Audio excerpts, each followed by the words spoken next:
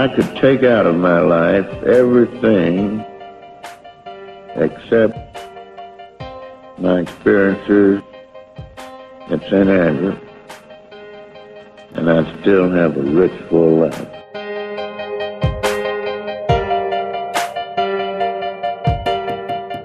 But the last tee shot I hit was more like it. That one in the playoff. Against Barton and Ray. That's right.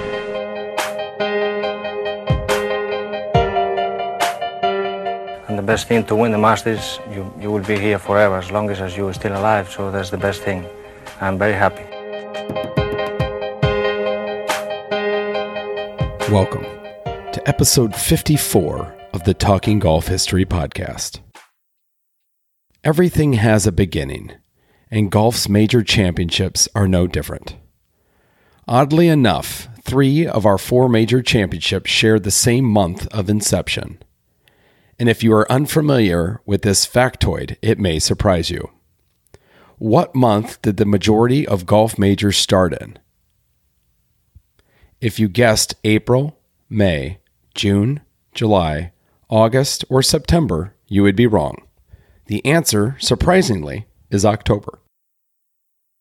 On October 17th, 1860, 8 men gathered to play 3 rounds on the 12-hole course at Prestwick.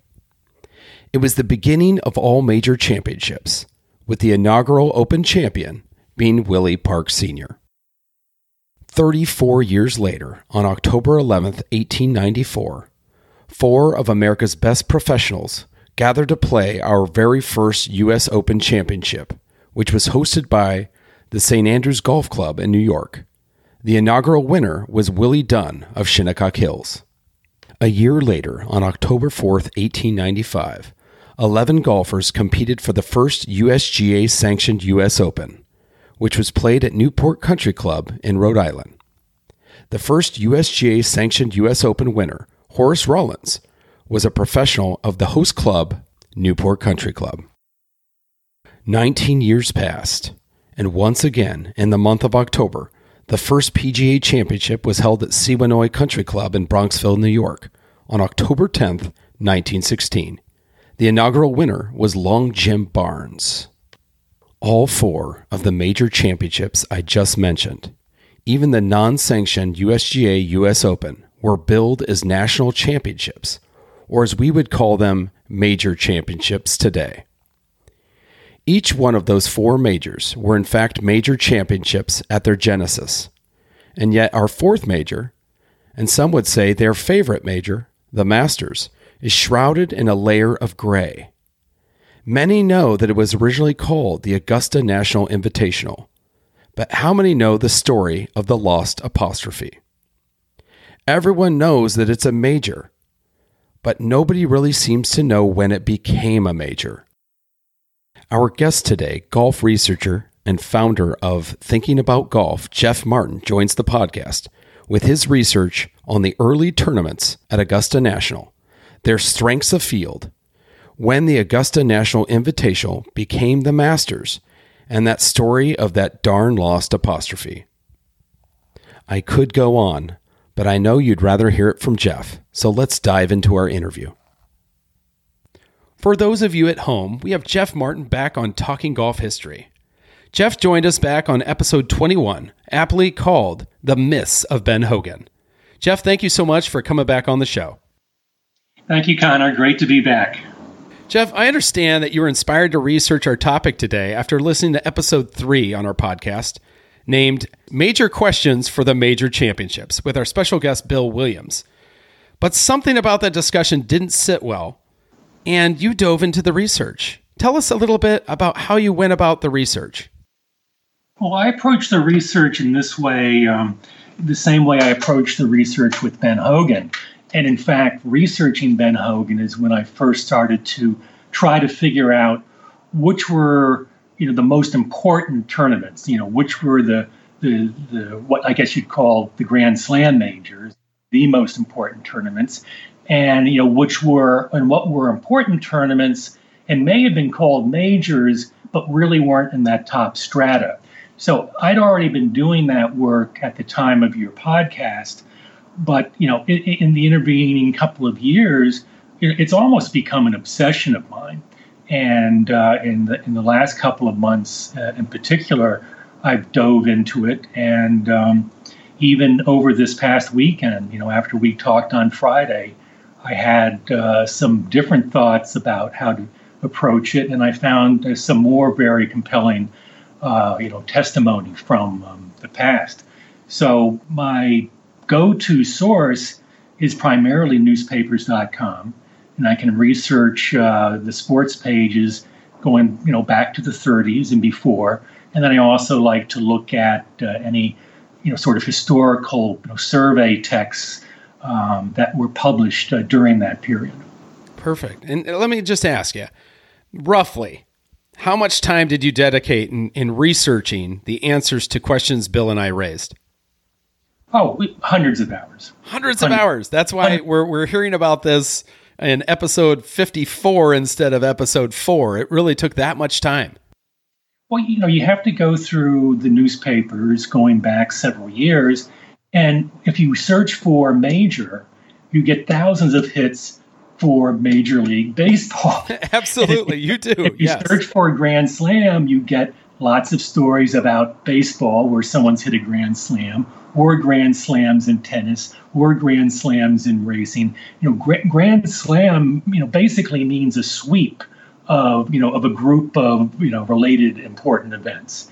So, there were Lawson Little's, amateur Grand Slam they talk about. So a lot of it was just, digging it out. Yeah, I totally get that. I mean, as someone who's basically sleeps in newspaper.com, it is unbelievable to dive into research there, but you get taken down so many different rabbit holes. I mean, how many times are you researching something and you see something totally different, but equally as exciting, and then you go down that rabbit hole? Yeah.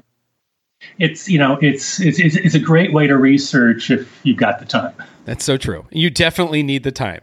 Well, I'm sorry that episode 3 caused you to spend hundreds of hours of your time to correct us, but and it's even equally bad. It's too bad that we've lost Bill Williams earlier this year, because I think this would have been a fascinating debate on the podcast.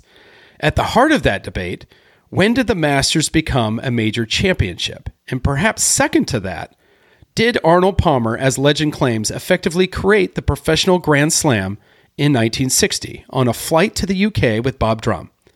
I, for the record, in episode 3, echoed those comments that Bill made and look forward to be put in my place. I have also suggested that we name this podcast How I Was Wrong in episode 3. You're a big man, Connor. Yeah, thank you so much. Before we dive into the heavy lifting, Jeff, we all know that the Masters was initially and officially called the Augusta National Invitational. And we've been led to believe that name, the Masters, came about years later. You say not so. Please share what you found in your research. Well, when I was going back to research, some of these questions, like what the strength of field was, what was the public view of the tournament, back to 1933 when the proposed tournament was first announced. I noticed that in a number of the stories, they were referring to the event as the Masters and not just the Augusta National Invitation. So, one of the things I did over the weekend was look at newspapers.com by year and do a search to see what was the relative number of mentions of the Masters or Masters Invitational or Masters Tournament versus the Augusta National Invitational or just the Augusta Invitational. And what I found was, pretty surprising.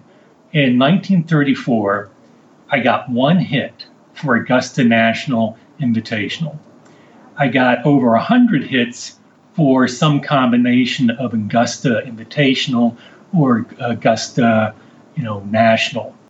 What I got for Masters Tournament or Masters Invitational was over 2,000. In 1934? 1934. Whoa. Yeah, that is crazy. And what was interesting is many times Masters, as a Masters tournament or Masters Invitational, it was written Masters S apostrophe. And that is important because, the story goes that Clifford Roberts liked the name Masters, but Bobby Jones objected. And his specific objection was he didn't want people to think that he was the master and this was his tournament. And so, that's what the apostrophe would essentially mean. It's the Masters tournament, right? Yeah. Jones didn't want people to think it was Master apostrophe S.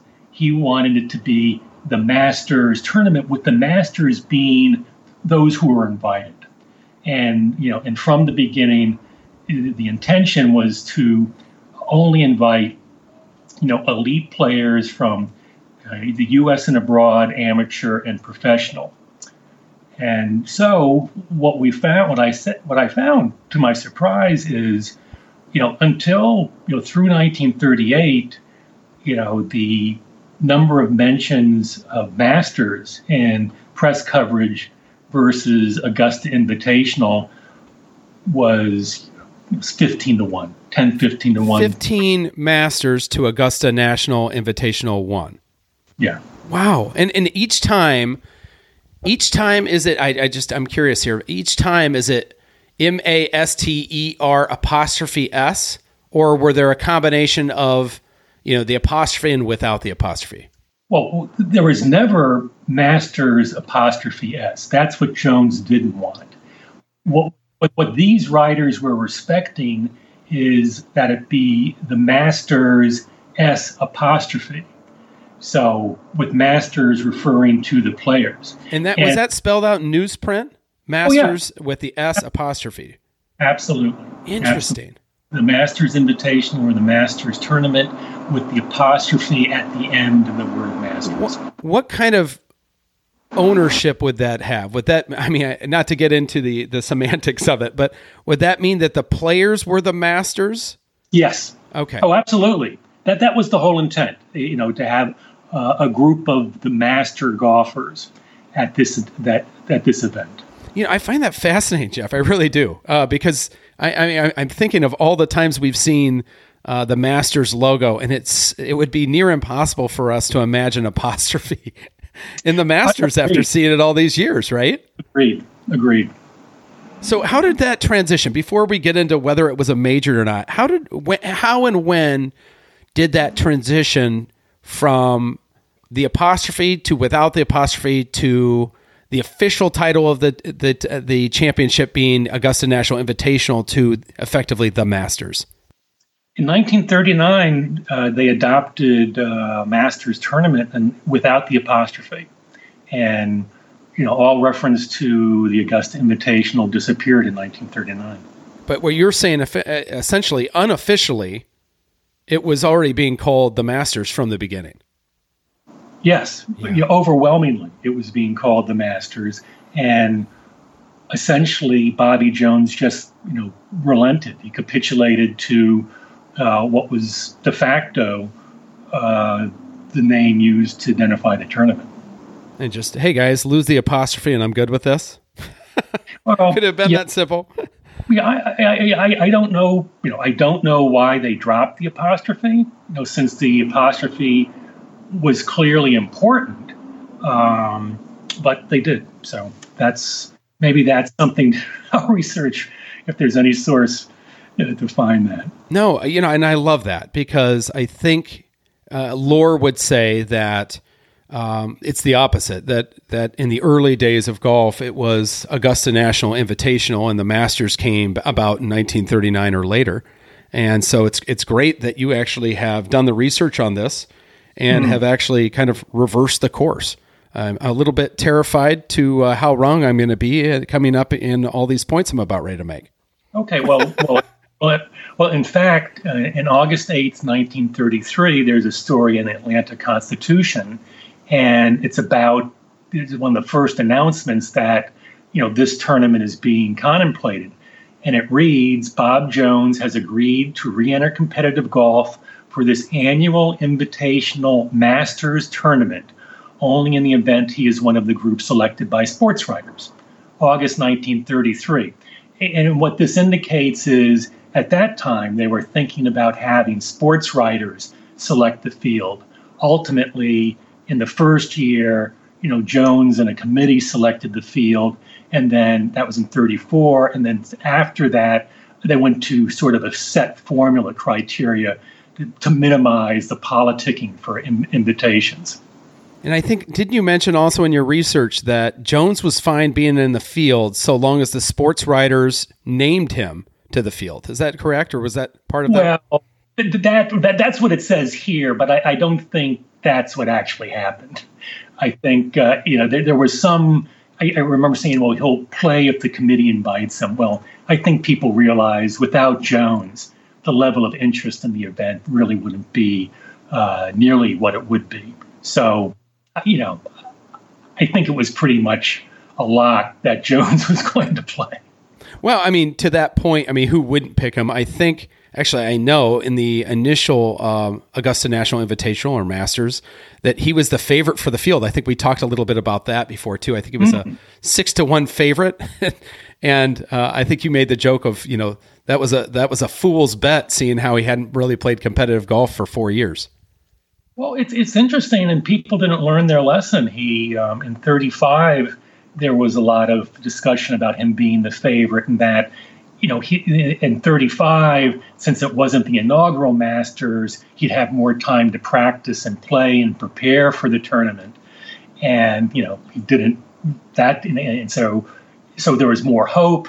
That didn't work out. In 36, sort of same things. Oh, Jones is playing great. Jones is going to do it this year. That didn't work out. So, the hope was that he would return and win, but he never did. His best finish, I think, was tied for 13th in the 1934 edition. Yeah, I always tell people when it comes to betting and betting lines, Vegas doesn't build those massive casinos losing bets. So when you see that easy favorite, that was easy money for Vegas. That was easy money for them. Well, to go back to your point about, we've all thought for years and years that the Masters was known as the Augusta National Invitational until 1939. I saw in an article written by Herbert Warren Wind in 1962. There's a book that you can buy that has all of Wind's stories of the Masters tournament, starting with 1954, where he wrote an article that appeared in a dummy issue of Sports Illustrated. That was an issue that was circulated to prospective advertisers. Yeah, the advertisers. Yeah, that's a great one. Right. But in 62, Wind writes, incidentally, the Masters began modestly as the Augusta National Invitation Tournament and to calling itself the Masters only after Grantland Rice had introduced the name and everyone else had taken it up. And what we see from the newspaper reporting is it was being called the Masters pretty much from day one. Yeah. So another kind of urban legend or whispers that have been passed down through time and have become fact. Exactly. Let's start this debate on when the Masters became a major, and let's start at the end this time.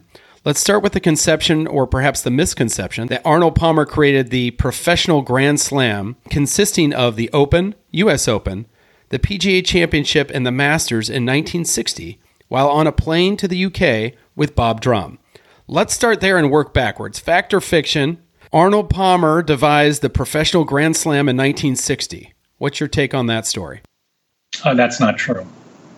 Not true. And we're going to get into that, right? We're going to dive into a dissection of how that's not true.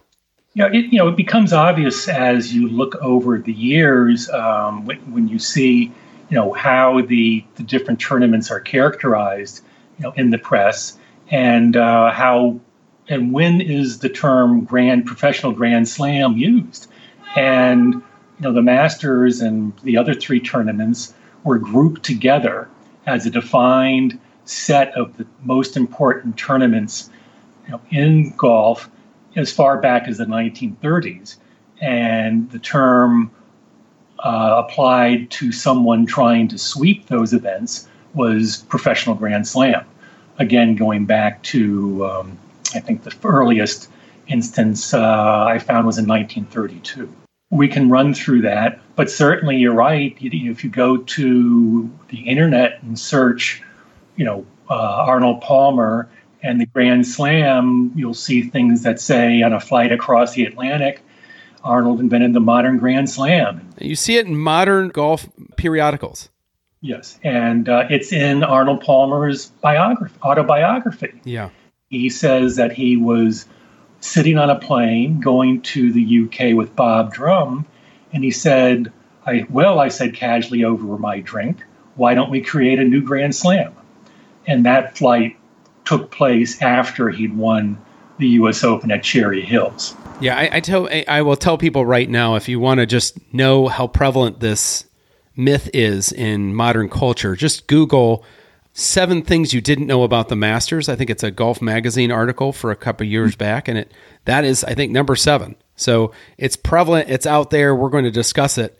But let's dive into Bill Williams' argument. On our 3rd episode, Bill Williams argued that the Masters was not a major until 1960. And his argument was based on the following criteria. And we're going to hit each one of these criteria and let you put up your research against it. Number 1, strength of field. Number 2, the players' feelings about the golf tournament. Number 3, media coverage. And number 4, finally, Arnold Palmer effectively made it a major in 1960. And until that point, it was a major tournament, but not a major championship. Anything I'm missing before we dive into each point? Nope, that covers the waterfront. Okay. So let's dive in to some of the objections we had in episode 3 on the podcast. One of the major contentions, pun intended, by Bill was that the argument of the Masters' strength of field. How would you counter Bill's argument that the Masters for decades had a weak field? Well, I've gone back to time and I've seen how it's described. And, certainly the intention and the reporting was really the polar opposite. In December of 33, when the tournament was formally announced, the intention was that there assembled the greatest golfers in the world and that it would literally be a master tournament. And also the outstanding golf writers would attend. And just prior to the event, in a write-up by Henry McLemore of the United Press, he said that Jones is coming back to competition and he's coming back the hard way. The field of the Masters tournament was handpicked by none other than Bobby himself, and the roster of 64 names reads like a roll call of the greats. Oh, wow. That's telling right there. And then there was a article in the New York Times that Jones has come back and he faces a brilliant field. And as you noted in the first podcast, that there were some notable names missing, which included Johnny Goodman and Gene Sarazen and Tommy Armour. In the first one, 1934. In the first one, yes. But that piece concludes the field otherwise is first class, including all the pro leaders of the winter circuit. Interesting. So it's basically called an all-star field, an elite field. Yeah. It's always had the field of professionals and amateurs. It's called the finest field. Unbelievable mentions of the talent of the field, would you say? Okay. Prolific? Well, let's go to 1935. Here it is. Bobby Jones is taking seriously his plans for the Battle of the Stars over the especially designed course, Augusta National Golf Club. Clifford Roberts expects a field of about 75 outstanding players. Alan Gould, Associated Press, April 2nd, 1935. Besides bringing together the finest field available for the climax of the winter tournament with as much class and more color than a National Open Championship, the second annual Augusta National Invitational revives a keen rivalry between Sarazen and Jones. This year's field of 60 players is stronger than the 1934 entry. Okay, nice. Very telling. Bill, one of Bill's contentions also is the weak part of the field during the wartime years, specifically, I believe, 1941-42, somewhere around there. Well, what he said was I think he said, nobody played in the 42 Masters. Actually inaccurate.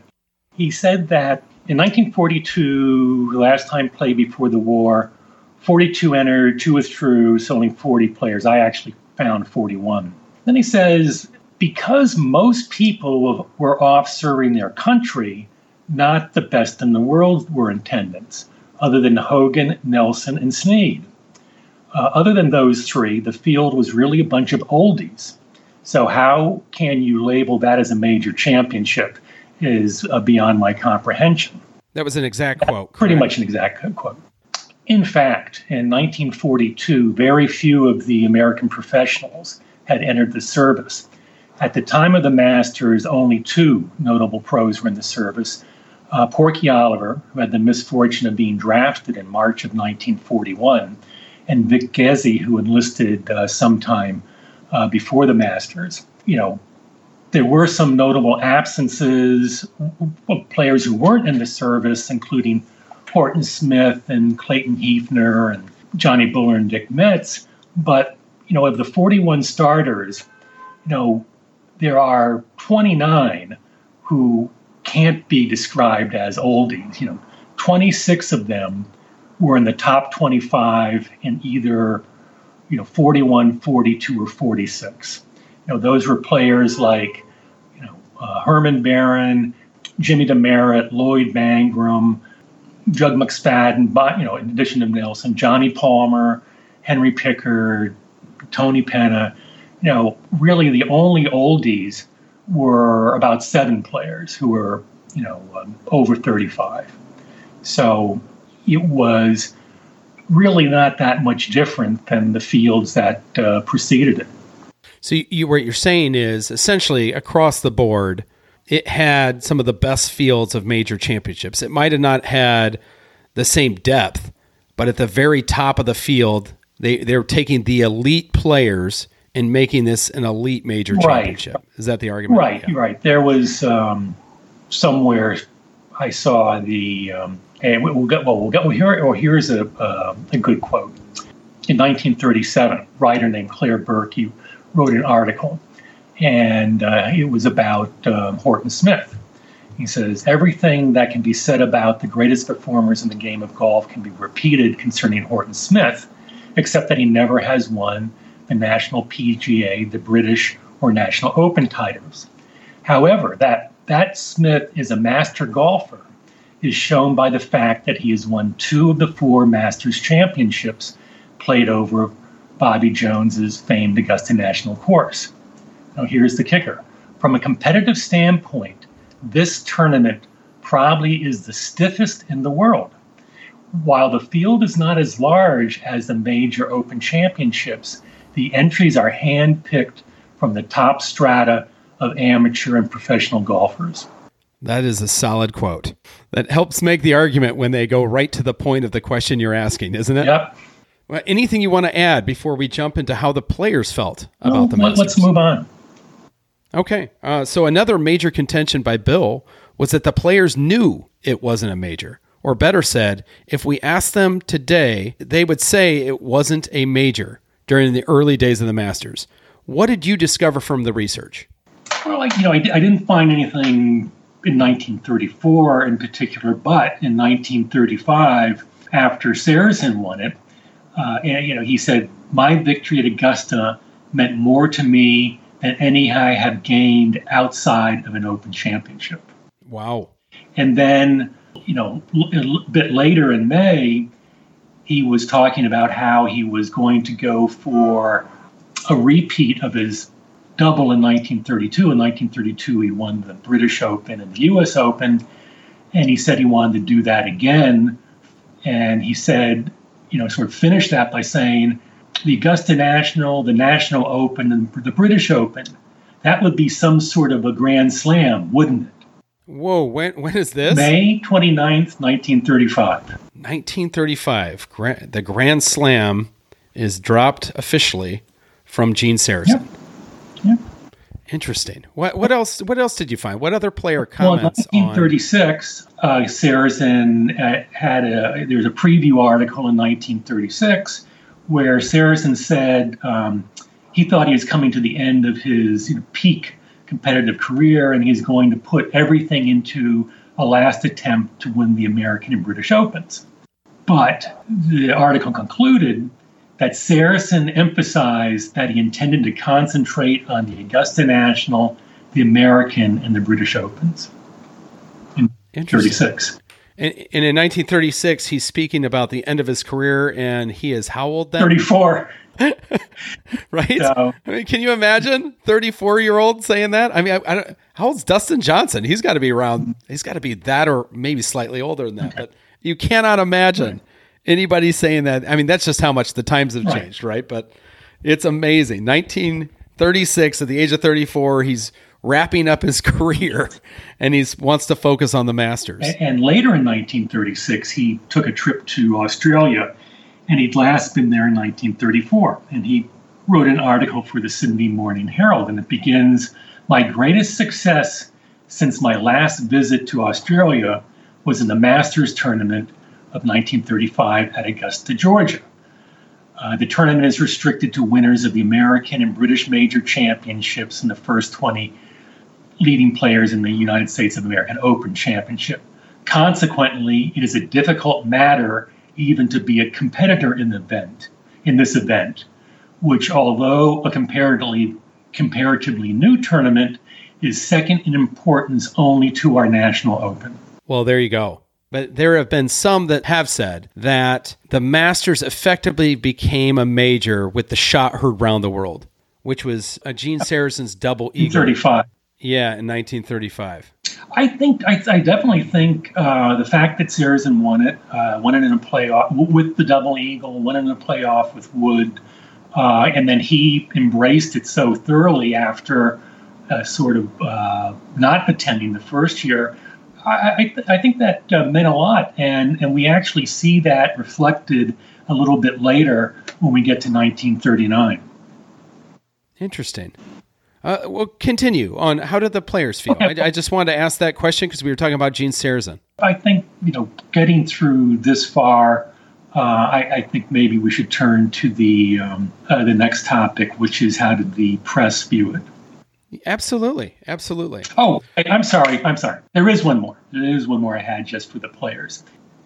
In Byron Nelson's autobiography, he writes that the Masters was considered a major tournament when he won it in 1937, and that had special significance to him because he felt that it was one of the primary reasons that he was selected for the Ryder Cup team, which had been a goal of his beginning in 1935, but he didn't think he'd achieve it so quickly.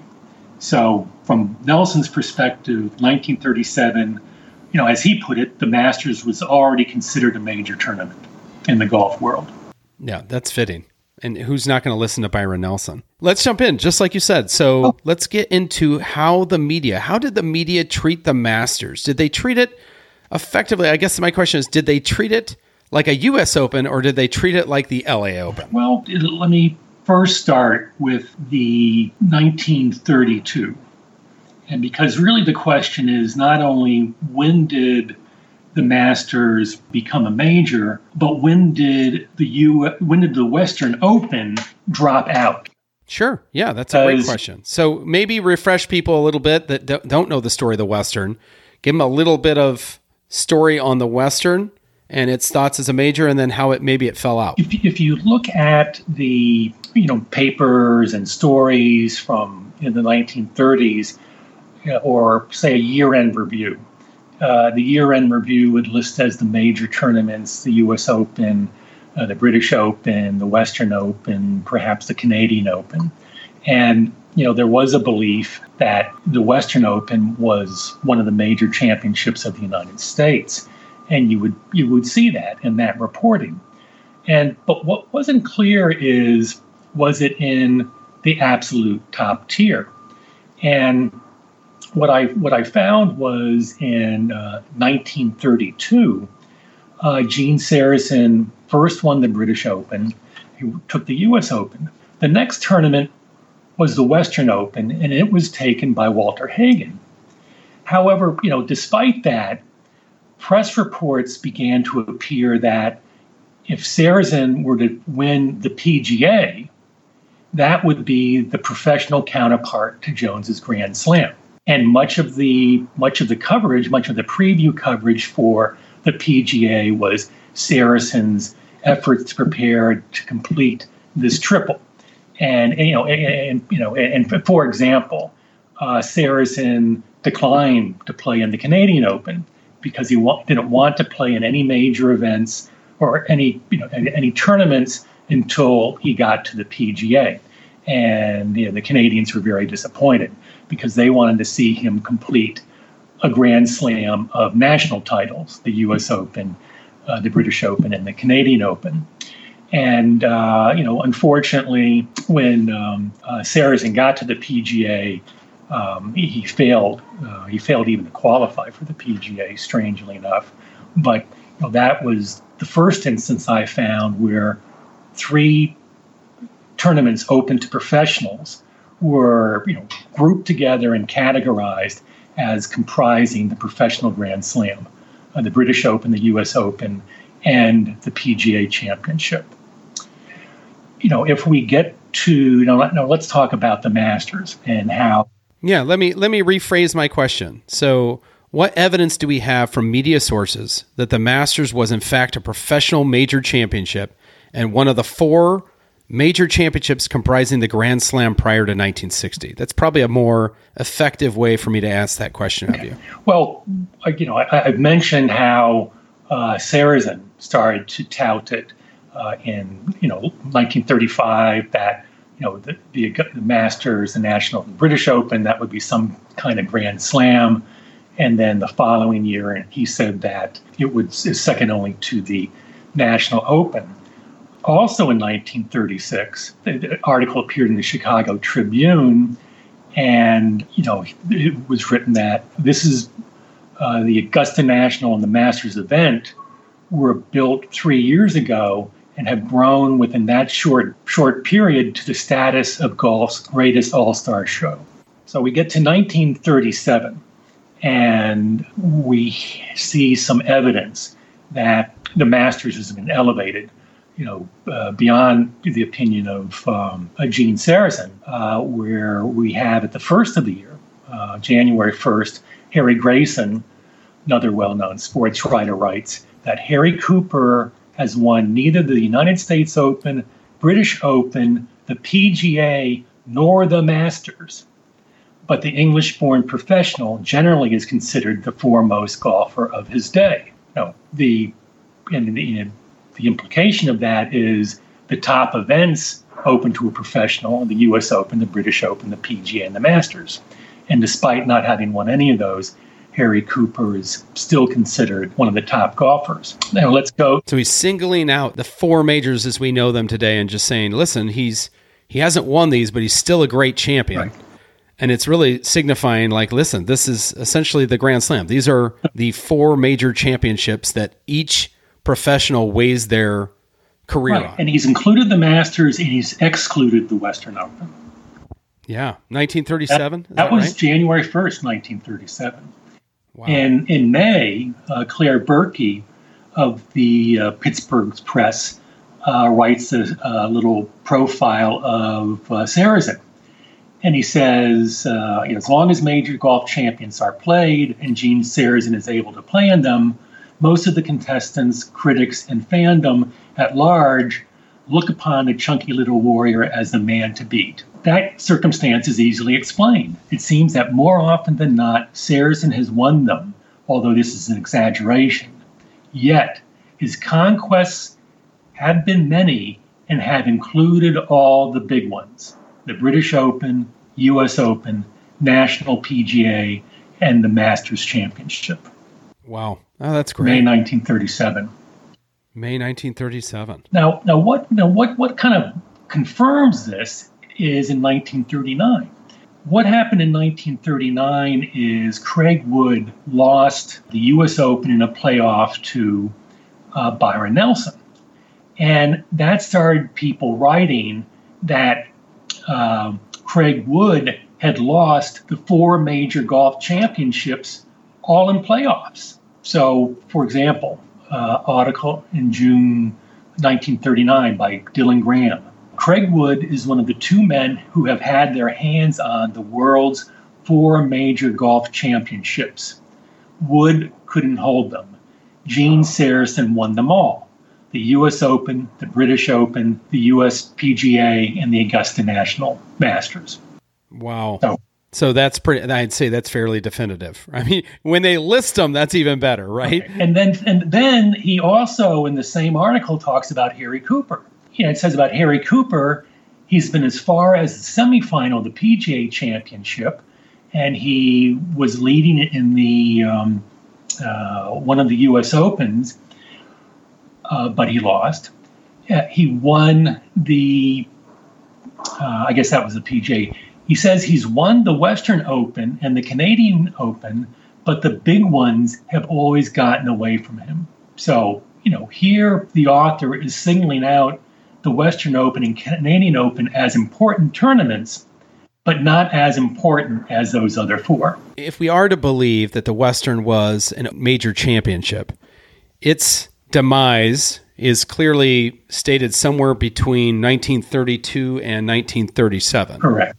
Would that be fair? Somewhere in that timeline? Yes, for sure. I mean, there were people who still called it a major, and they called it a major into the 1950s.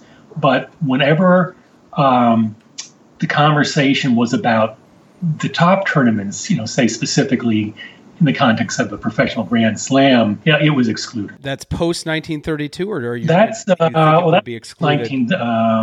That's post 1939. One of the implications for that, not to get too far off topic here, but if it was decided that the Western was a major championship prior to 1932, Walter Hagen wins 5 more majors and has 16 to his count, and effectively has a Grand Slam, career Grand Slam at that, but Grand Slam. Well, I'm not sold that the Western was ever considered at the same level as the U.S. Open. And the reason is, even though it had a great field and it was an important event, it was viewed as a sectional event. And, and you'll notice that they'll talk about the British Open, they'll also talk about the National Open, and they'll talk about the PGA as the National PGA, because there were regional PGA events. Excellent point. But the PGA National event was the one considered the big one. So, I'm not persuaded that the Western ever really did count as equal to the U.S. Open. So major tournament versus major championship, would that be a fair distinction? Like, I don't think Jones ever played in the Western Open. I think that would be kind of an interesting take. I don't think you can define it that, definitively in those days. I mean, Sure. It was fluid, and some people would say that, some people wouldn't. But what you started to see, demonstrated in the press reports is the Western Open not being included in the top tier. And, and it becomes very explicit. It's implied in those 1937 articles, and it becomes very explicit in 1939 when Craig Wood, missed them all. And, that's reiterated by Grantland Rice, an authority in 1940. And he says, and he's talking about, sort of the vagaries of winning big tournaments. And he says, Craig Wood has stumbled into more ragged luck than anyone in the game. Wood might have won the 4 major championships of golf were it not for a total distribution of turf less than 2 inches. That's how close a few missed putts came. And it sounds like the next piece, that next article, is also about Craig Wood, but it's on the positive side, right? Craig Wood breaks through finally. Well, that was okay. Well, in 1941, he does break through, and let's just and then the headline in April 1941 is Craig Wood noses out Nelson for first place in Masters. Great runner-up, finally snares first major golf championship. And, another article goes a little bit further and this one by Bill Bonney. And again, it's sort of celebratory that he won. And he said, this was the first time in Wood's career that he has been able to take down one of the pro game's top 4 prizes, the U.S. and British Opens and the PGA and the Masters. Now, interestingly, Wood also wins the U.S. Open. So at that point, he has the Masters and he has the U.S. Open. So what starts to appear in the press? Wood seeks to become first man ever to score a Grand Slam in professional golf. Wood, after his U.S. Open victory, Wood said he wants to win the PGA, and that was being reported as the equivalent of a Grand Slam. Because they weren't traveling over, obviously, 1941, there wasn't a British Open. Yeah, and this is 19 years prior to the date Bill kind of set and other people have set for 1960 as Arnold Palmer officially creating the 4 major championships. Right. Yeah, exactly. And, Fred Corcoran was talking about, Wood is serious about making the Grand Slam. Another writer, Joe Williams, the only possible Grand Slam these days, the Masters, U.S. Open, and PGA. Alluding to the fact that the Open would be the other, but it's not being held. And then once again, for all the years of trying, Wood never won a major title. Lost in 33 Open to Denny Shute, the 34 PGA to Paul Runyon, the 35 Masters to Sarazen, 39 U.S. Open to Nelson. This year he's won the Masters and the U.S. Open and has his eye on the Grand Slam. So, just to reiterate, what the pros thought, Ben Hogan wrote a preview article for the 1942 season. And in that article, it was really sort of a profile in the first person that went through his career up to that point. And he kind of concludes with, there's still a long road to travel. I have yet to win a national championship. I want first to win the Masters, then the PGA. I hope I can do both this summer. The National Open, of course, will have to wait until Hitler and his chums have been attended to. And it's like this, right? I mean, these aren't a couple of blurbs that are before 1960. It is extremely well documented pretty much every decade going up until 1960. Yeah, you will find articles where they do look at the Western Open in assessing a player's success, but when it comes to the top 4 events, the Western is missing. How about anybody outside of? So we've covered Gene Sarazen's thoughts. We have Craig Wood. We have a bunch of different writers that have cued in. What else do we have? What other players? What other writers? Well, if we get to 1950, if you want to talk about what other writers think, in 1950, Gene Sarazen published an autobiography, but it was written with, or presumably by, Herbert Warren Wind. And on page 2 of 30 Years of Championship Golf was the autobiography. It says, I have been good enough, some of these rounds, he talks about having played 8,000 rounds of golf. And some of these rounds have been good enough to enable me to capture the 4 major championships in which professional golfers compete. The American Open twice, the British Open once, the PGA Championship, the Masters once. And then further into the book, Sarazen/Wind do an evaluation of 36 of the modern masters of golf, as they call him. And they have a little methodology. And the methodology is the first look at the number of victories in the U.S. Open, PGA, and the Masters, which again, it says, which ranks second in importance to the Open. Then they have a column, they have the list of names going down from top to bottom, then the 4 columns for the major championships, and they have other important considerations. And the column titled Other Important Competitions is designed to embrace the Western and Canadian Opens, which have always been important, the North, South, and Metropolitan Opens, which were formerly of more consequence than they are today. So interesting. So it's really Herbert Warren Wind is basically and effectively separating the majors from what we might call the minor majors, right? Major tournaments, not major championships. He does so for us in 1950. Right. He basically lays out in one spot what you can deduce by looking at the various articles over the years, but isn't explicitly stated. Here, it's laid out. Even though when Sarazen talks about Hogan and Nelson, he talks about their victories in the Western Open, but this methodology that they lay out makes it clear that that event does not rank at the same level as the four others, the U.S. Open, British Open, PGA, and Masters.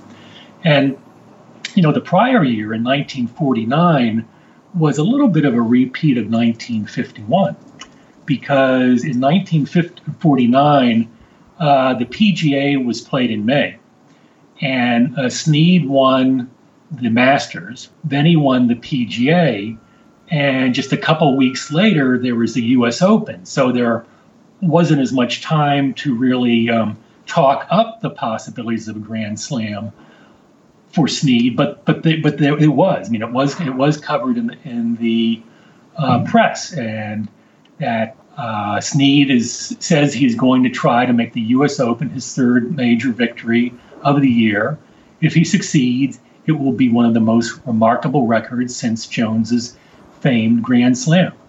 If a triumph in the Open would give the colorful 37-year-old tourist a professional sweep comparable with Jones's Grand Slam. That was Will Grimsley. So, again, those three tournaments were viewed as a professional Grand Slam in the United States. It included the Masters. We also learned from that only a decade later that you can still play golf at the age of 37, unlike Gene Sarazen's comments.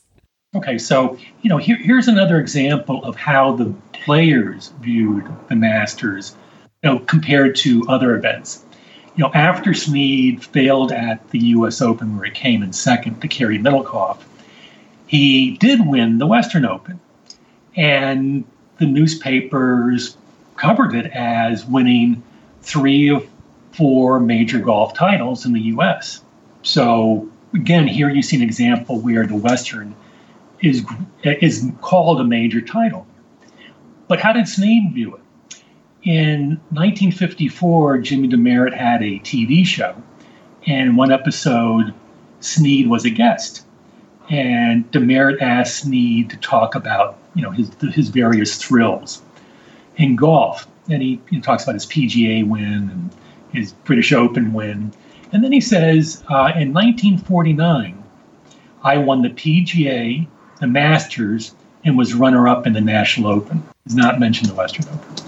Wonder if you've done this research, not to get off topic again, but in the Western, I'm curious, if you looked at the golf writers that list the Western as a major, if there is a Midwestern contention to those comments. I mean, I did look. That would be an interesting research, wouldn't it, though? In one year, I think it was Charles Bartlett called the Western a major.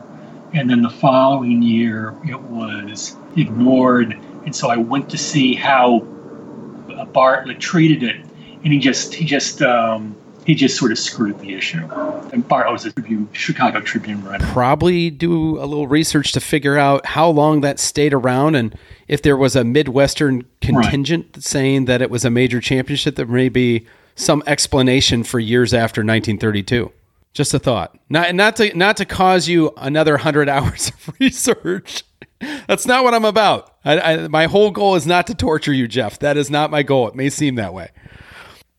Well, give me a couple more examples of the Masters being considered a major championship, perhaps the term of Grand Slam. I know we have a couple more in the 50s referring to Ben Hogan. Okay, well, in 1951, Hogan won his first Masters. And here's a headline from the Baltimore Sun. Hogan completes Grand Slam of major American Pro Links championships. and an Associated Press headline: "Plucky Texan completes Grand Slam of major American pro golf crowns." The 38-year-old Texan had only one goal in mind: victory in the Masters. The United States Open and PGA he had won twice in the past. 5 times he had won the Vard Trophy for lowest stroke average. 5 times he had been leading money winner among the professionals, but never a Masters in 9 previous tries. So winning the Masters was a big deal to Ben Hogan. Yeah. In 1951, and was labeled part of the Grand Slam of major American pro crowns. And he'd already won 2 Westerns at that point, and the Westerns didn't merit any mention. Yeah, and again, 9 years prior to that flight that Arnold Palmer and Bob Drum were on, were not only calling the Masters a major, going back, say, 44 years from Arnold Palmer's creation of the Grand Slam, professional Grand Slam, but we are refuting in hundreds of articles, some of which that you've pointed out, that not only was the Masters a major championship, but that there was such a thing as the professional Grand Slam. Right. Well, yeah, we can go to 1953, which, you alluded to. Year. And, of course, Hogan won the Masters and he won the U.S. Open. And then the paper said Hogan is committed to going to Britain to be the first to win the professional Grand Slam, Masters and 2 Opens. Harry Grayson, he's sort of dissed the PGA, but, as we know, it would have been impossible to play in the PGA and British Open. And due to scheduling, and Hogan wouldn't have played. The PGA was match play, 36 holes a day for 5 days if you got into the finals. And Hogan could manage 36 holes a day once a tournament in the U.S. Open and the British Open, but not for 5 straight days. So, his only shot were these 3. And also, Gene Sarazen said in an article written by Will Grimsley that Hogan's winning these 3, the Masters, U.S. Open, and British Open, would be a feat equal to Jones's Grand Slam. And after he did win these 3, the September issue of Golf Digest, said that these victories of Hogan represented the 3 biggest titles in golf. And they also had a little chart titled Hogan's Winning Record in the Major Medal Play Championships, and enlists his record in the U.S. Open, Masters, and British Open. Let's go to one more argument for it being a major championship. That's the Masters and a Grand Slam. Let's go to the article, or the book, The Story of American Golf. Once again, we bring in Herbert Warren Wind into the picture. I can bring Wind in twice, because in the dummy article in the 1954 Sports Illustrated, he says that the Masters is second only to the National Open in prestige. Okay. And then in the Story of American Golf, he reiterates what, presumably he wrote in 1950. He's in this piece, he's talking about Ben Hogan in 1955. And he says, for the first time since 1948, when the age of Hogan had begun, Ben had gone 2 years in a row without winning at least one of the major championships, either our Open or the British Open, the PGA or the Masters. And he lists them again. Yeah. Lists them again. So would you say, based on your research, based on newspaper.com, based on Herbert Warren Wind and his books and writings, amongst many others, is it fair to say that we can overthrow the idea that the Masters wasn't a major prior to 1960? Yes. So let's dive into the final one then. Let's dive into this story of Arnold Palmer and that fateful flight in 1960 with Bob Drum, where the story goes that he created the professional Grand Slam on the 30th anniversary of Bob Jones's Grand Slam in 1930. Okay. Dive into that a little bit. Okay, so let's dive into something that actually was part of a conversation in February. So when was that flight? Give everyone an idea. What month we'll get are we to talking that. about? Okay. Let me get to that. Let me start with this one little anecdote before we talk about the flight. In February of this year, I was going back and forth on this topic with someone I think Graham Park on Twitter. Absolutely.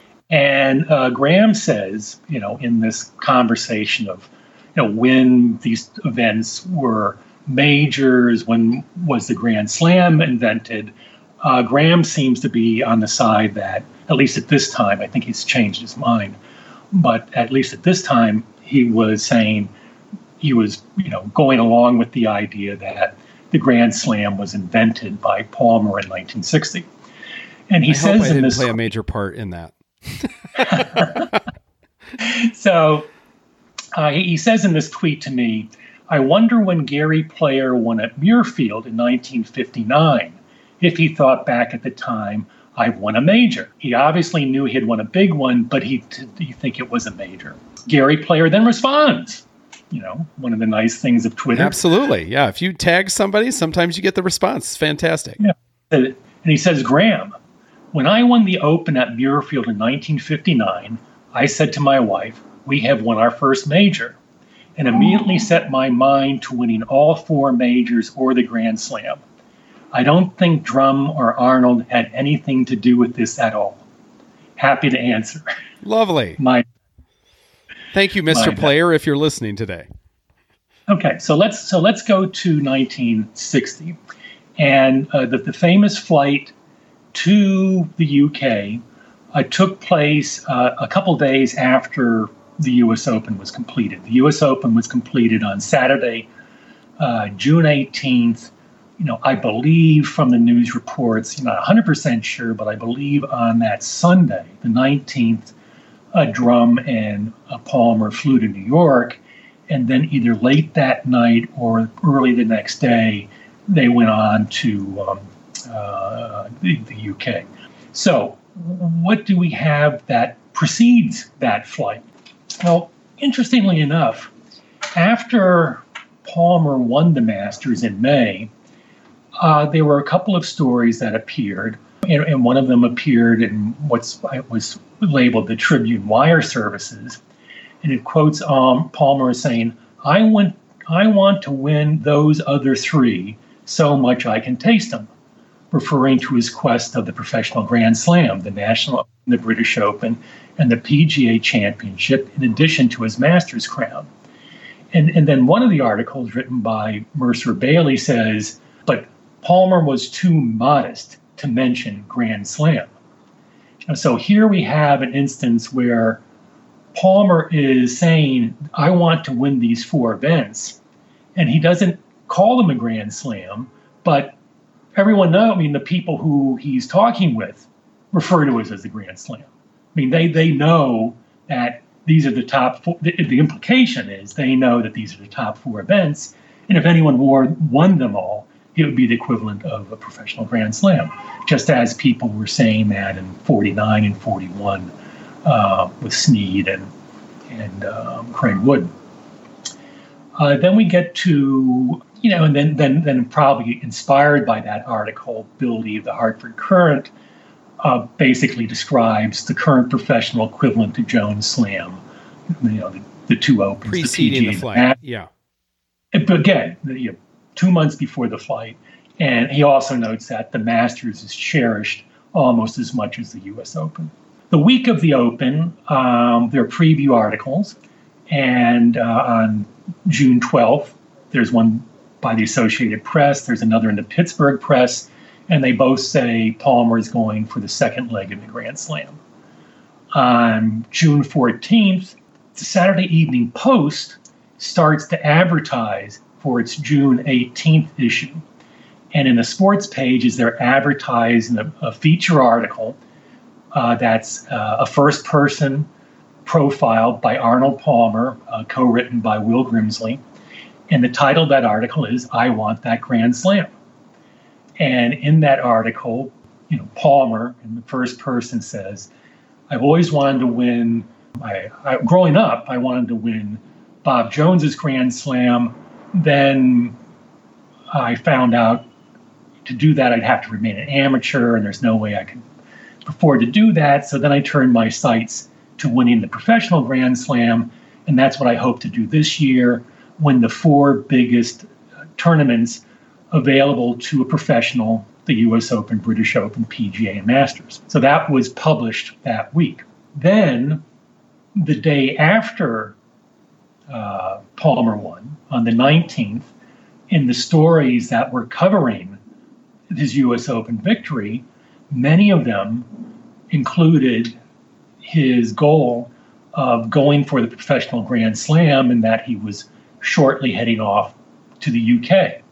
And among those writers who wrote that Palmer was going to be heading off to Britain to complete present-day golf's Grand Slam was Bob Drum on the Pittsburgh Press, who wrote the coverage of the U.S. Open. So here and then, as we discussed earlier, they didn't get on that flight until either the night of the 19th or sometime on the 20th. So prior to that flight, well covered in the press was Palmer's desire to capture the Grand Slam, as early as April, and then, fully documented in the Saturday Evening Post that had been published earlier in the week. And Bob Drum himself, in an article that he wrote on the 18th, that was published on the 19th, includes that Palmer is looking for the present-day golf's Grand Slam. So, how could that conversation that allegedly take place if both of them were already fully aware of, Palmer's goal to win a Grand Slam and what those 4 events were? And what they were, right? So what's your take on that? How did this story come about? Oh, I don't know. I am very much aware how easy it is for people to conflate things in their mind. Especially years later. And, I don't know. I mean, it's anybody's guess. Perhaps, clearly he and Drum both knew about it well before he won the US Open. So, maybe they did have drinks and talked about it at some time. And maybe in the flight to the UK, they said, okay, you really got to talk this up with the British press, because that's one of the things that Palmer does say in his autobiography, was that Drum spent a lot of time, pushing this idea to the British press. And actually, Arnie does give himself a little bit of an escape hatch when he talks about Drum. He does finish that section by saying something to the effect that, I'm not entirely certain Drum was the first to write about the idea of a modern Grand Slam, though. And then he says, that's because when we stopped in Port Marnock en route, I'm certain he spread the idea of the new professional Grand Slam among his colleagues in the British press. So one of them was probably the first to actually write about the concept. Still, it was Bob who effectively first planted the seed that later grew. So, so maybe it's Palmer trying to give, Drum, some kudos here, for being his friend. I mean, I certainly think some of that is going on with people, attributing the Grand Slam to Palmer, and and not looking at the factual record with a little closer eye or a more critical 44 eye. years of articles that precede it. I mean, you did hundreds of hours of a deep dive, obviously, to get there. But what do you think? So let's give, Palmer his due here. Though he did not create the Grand Slam, he didn't make the Masters or the PGA Championship a major championship, as Bill alluded to. But he did do something quite great, which was popularize the idea of Americans going over to the Open Championship to compete for, quote unquote, the professional Grand Slam. Though not created, he definitely popularized this idea of which, since then, since 1960, Americans have flocked a lot of times early on at their own expense, not being able to recover all of their expenses from that trip because the Open Championships pay wasn't as great. But they did so because of really, obviously, Snead first. You go way back, obviously, Jones-Hagan. Yeah. But you have Snead, you have Ben Hogan, and then this kind of vacuum for a while. And then Arnold Palmer starts this parade of major champions and great players from the United States traveling to the UK to compete for the oldest major championship. Right. I think that's all exactly right. When Palmer went to the British Open in 1960, I think he was pretty much the only American golf star in the field. They hadn't been going. They hadn't really, since Hogan's victory in 1953. I'm not sure how many of the top U.S. pros went to the British Open. I know Stranahan went as an amateur many years. He was one of the... Stranahan went often. Johnny Blow went often. Mangrum went over with Hogan in 1953, but he didn't play very well. But the focus had clearly shifted, to golf in the United States, and Palmer and presumably Mark McCormick saw a marketing opportunity in the UK, and they also had the ability to travel over there and back, and on a jet plane, and once this genie was let out of the bottle, on June 19th and June 20th, it got an awful lot of coverage, much more so than any of those previous years, which probably explains why, no one even remembers that Craig Wood was talked about as going for a Grand Slam in 1941, or Snead was going for a Grand Slam in 1949. And in fact, in 1951, if Hogan had wanted to enter the PGA or had wanted to enter the British Open, he could have gone for a Grand Slam. But after he won the U.S. Open, following his Masters, when he said, I'm shutting it down for the rest of the year, so there's no reason to talk about a Grand Slam. But, from that, in 1961, again, with the Masters, some talk of the Grand Slam. In 1962, when Palmer won the Masters, talk of the Grand Slam. 1963, Jack wins the Masters. So there was a lot more attention was paid to this topic, and it also helped elevate and create more interest in the British Open. Well, I tell you, I think it's fair to say I've eaten my crow. I think we're finishing up How I Was Wrong in episode 3. Maybe the renamed of this podcast. But to be fair, what did I say, Jeff, in episode 3? You said, I really haven't studied this topic in depth. This is my opinion. And I think you also went on to say, we welcome anyone who has studied this topic more, to come back and tell us what they found. And Jeff made us eat crow. Never give Jeff the opportunity and hundreds of hours to do research, folks, because you're probably not going to out-research him. Well, that's pretty kind. I tell you what, Jeff, this has been such a great episode. I think we can put it to rest. Let me just ask you this as we go out. I think we've satisfied a lot of people that the Masters was a major championship well before 1960. I made the argument with Bill that the PGA Championship was always a major in 1916 because it was the national championship of the Professional Golfers Association. But let me ask you this, and whether we have facts or otherwise, when do you consider the Masters a major championship? Like, where do you draw that line? Do you give them 1934 or is it 1935? What do you think? I don't want to put... Oh, you're on there. I've got you right now.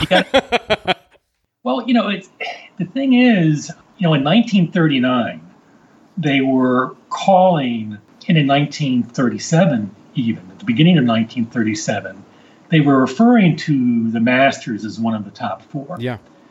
So and they did it, so it had to happen in, say, 36 or 37, because, in 39, they were giving Sarazen credit for having won as a major in 35, and Craig Wood, coming in second in 35. So, sometime in there. Sometime in the earliest days. I think it was definitely after Sarazen won it. Yeah. And whether it was 36 or 37, I think you could even say 36, because those articles, were cropping up in 37. Well, in 36, Gene Sarazen's essentially saying it's the most important, or the second most important tournament in the United States. I mean, I think, whether you count 35 there or 36 based on those comments, it's definitely a trigger point in our history. Well, I mean, I guess you could say if you argued that Palmer made the Masters a major in 1960, why couldn't Gene Sarazen have made the Masters a major in 1936? Good point. Excellent point. You're right, because if you're calling it the major, then I assume if you're calling it in whatever that was that June where they were flying over to the UK? Yeah, in June. So does that mean that the Masters and that Masters that preceded it and the U.S. Open weren't majors prior to making that call? It's a cyclical argument. And here's another argument along those lines. If, as was argued, the Masters didn't become a major, or the PGA didn't become a major until the modern Grand Slam was created in 1960, well, what about Bobby Jones's tournaments? Mm-hmm. He won all 13 of his majors before the Grand Slam was conceived. That's true. And he was, once he won the 4 events, people said, "Oh, okay, well, this is a Grand Slam of the National Open and Amateur Championships." That's an excellent point, Jeff. I mean, we talk about giving retro credit. I mean, essentially, that's the ultimate retro credit, right? That once it was conceived and once it was, not conceived, once it was accomplished, it became the Grand Slam. Then, I guess some would argue, maybe even if it's only semantics, that once you name that is the new Grand Slam as of that time versus looking back and awarding it to someone after the fact. Right, but my counter argument to that is, at any point you had said, well, what would you, at any point after 1936, sure. 1937, you had said, well, what if, this player won these 4 events? What would you call that? Yeah. I mean, people would say, oh, well, that's the professional equivalent of the Grand Slam. Right. I mean, calling those 4 tournaments a Grand Slam wasn't a novel idea.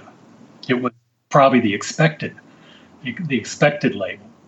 Okay, well, there's one other thing I want to address, and this is something that I've also seen recently, which, and I've heard for the first time in that podcast, and it kind of baffled me. And there was I am praying it's not something I said, by the way.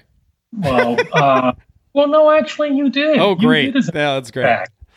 Or at least you seem to be endorsing. Okay, fire away. I want to hear it. And that was the idea that the term. This I'll quote from this is an article that appeared in April 2019 in the UK Golf Monthly, and it says, and this is I think this sentiment was pretty much reflected in the podcast. Although some events had long been described as major tournaments, major in this case was an adjective and not a noun. The term major, with an uppercase M, to describe what we now know as the 4 biggest events, is said to date from a conversation on an aeroplane between Arnold Palmer and the journalist Bob Drum in 1960. Well, okay, so that is something that I was inspired to research. Yeah. I believe that started. I'd never heard that argument prior to Bill Williams. Right, and I searched. I searched through the newspapers, and as I said, it's kind of difficult because hundreds of articles show up with major, meaning the major leagues in baseball. But I did find the term used prior to 1960. I found it used in an article in 1937. And Grantland Rice used it in 1948. And in both instances, they were referring to Bobby Jones's majors. And my contention, my belief is, the simplest explanation is in conversation, it's easier to say major than to say major championship.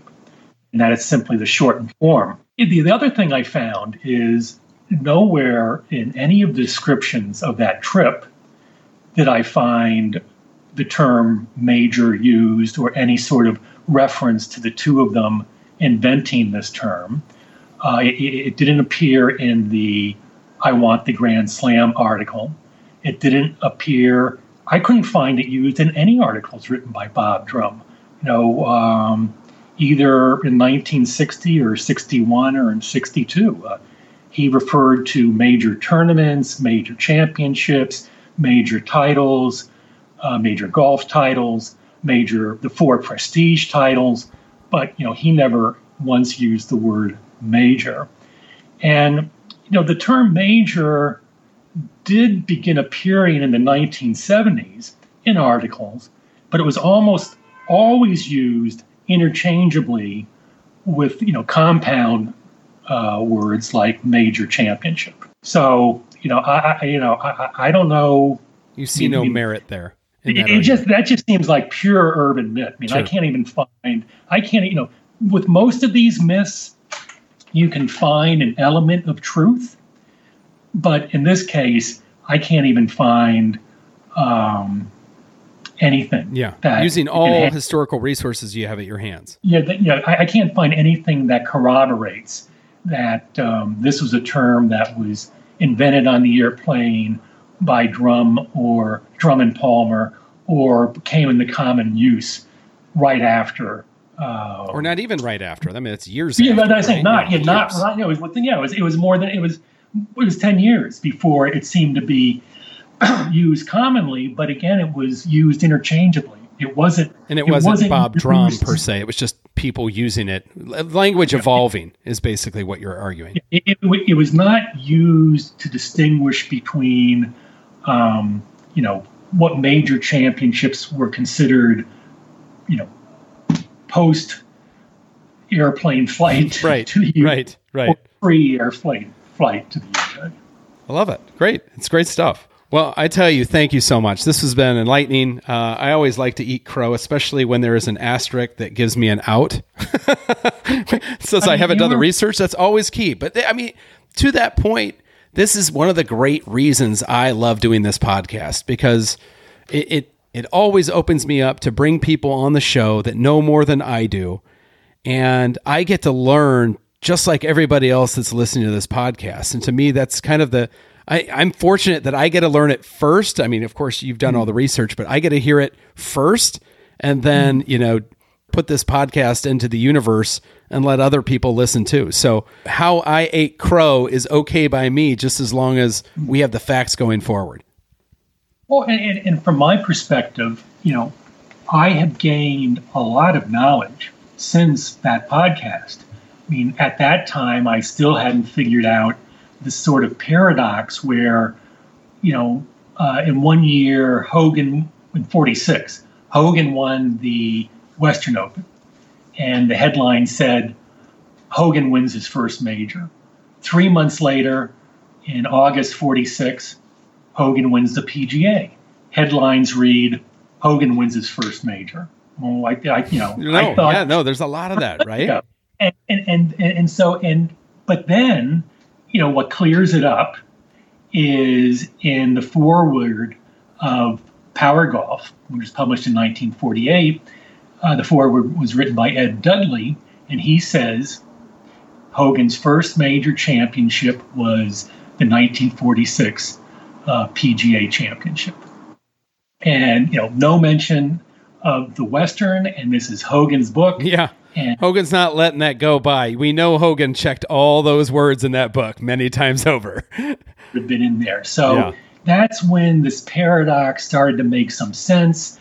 And then, Herbert Warren Wind. I mean, that was a big... like the 1950 book where it lays it out. These four, the Western's important, but it's not as important as these other four. That's great.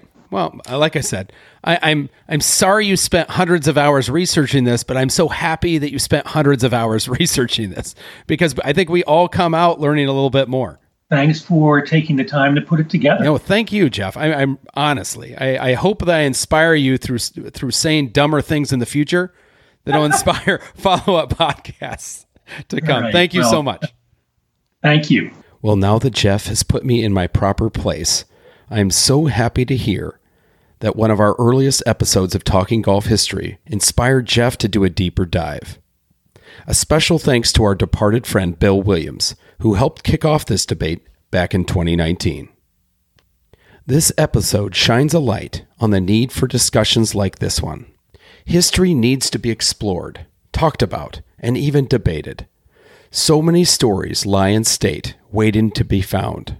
Some in attics of old clubhouses, some in forgotten newspaper articles, others in temperature-controlled archives, and some within the memories of our parents and grandparents.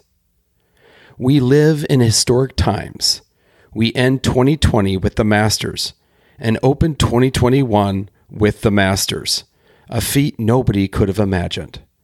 Our children and our children's children will look back at these days in awe and wonder, just as we look back upon the early days of our beloved game. Until that time comes, yours in golf history, this is Connor T. Lewis.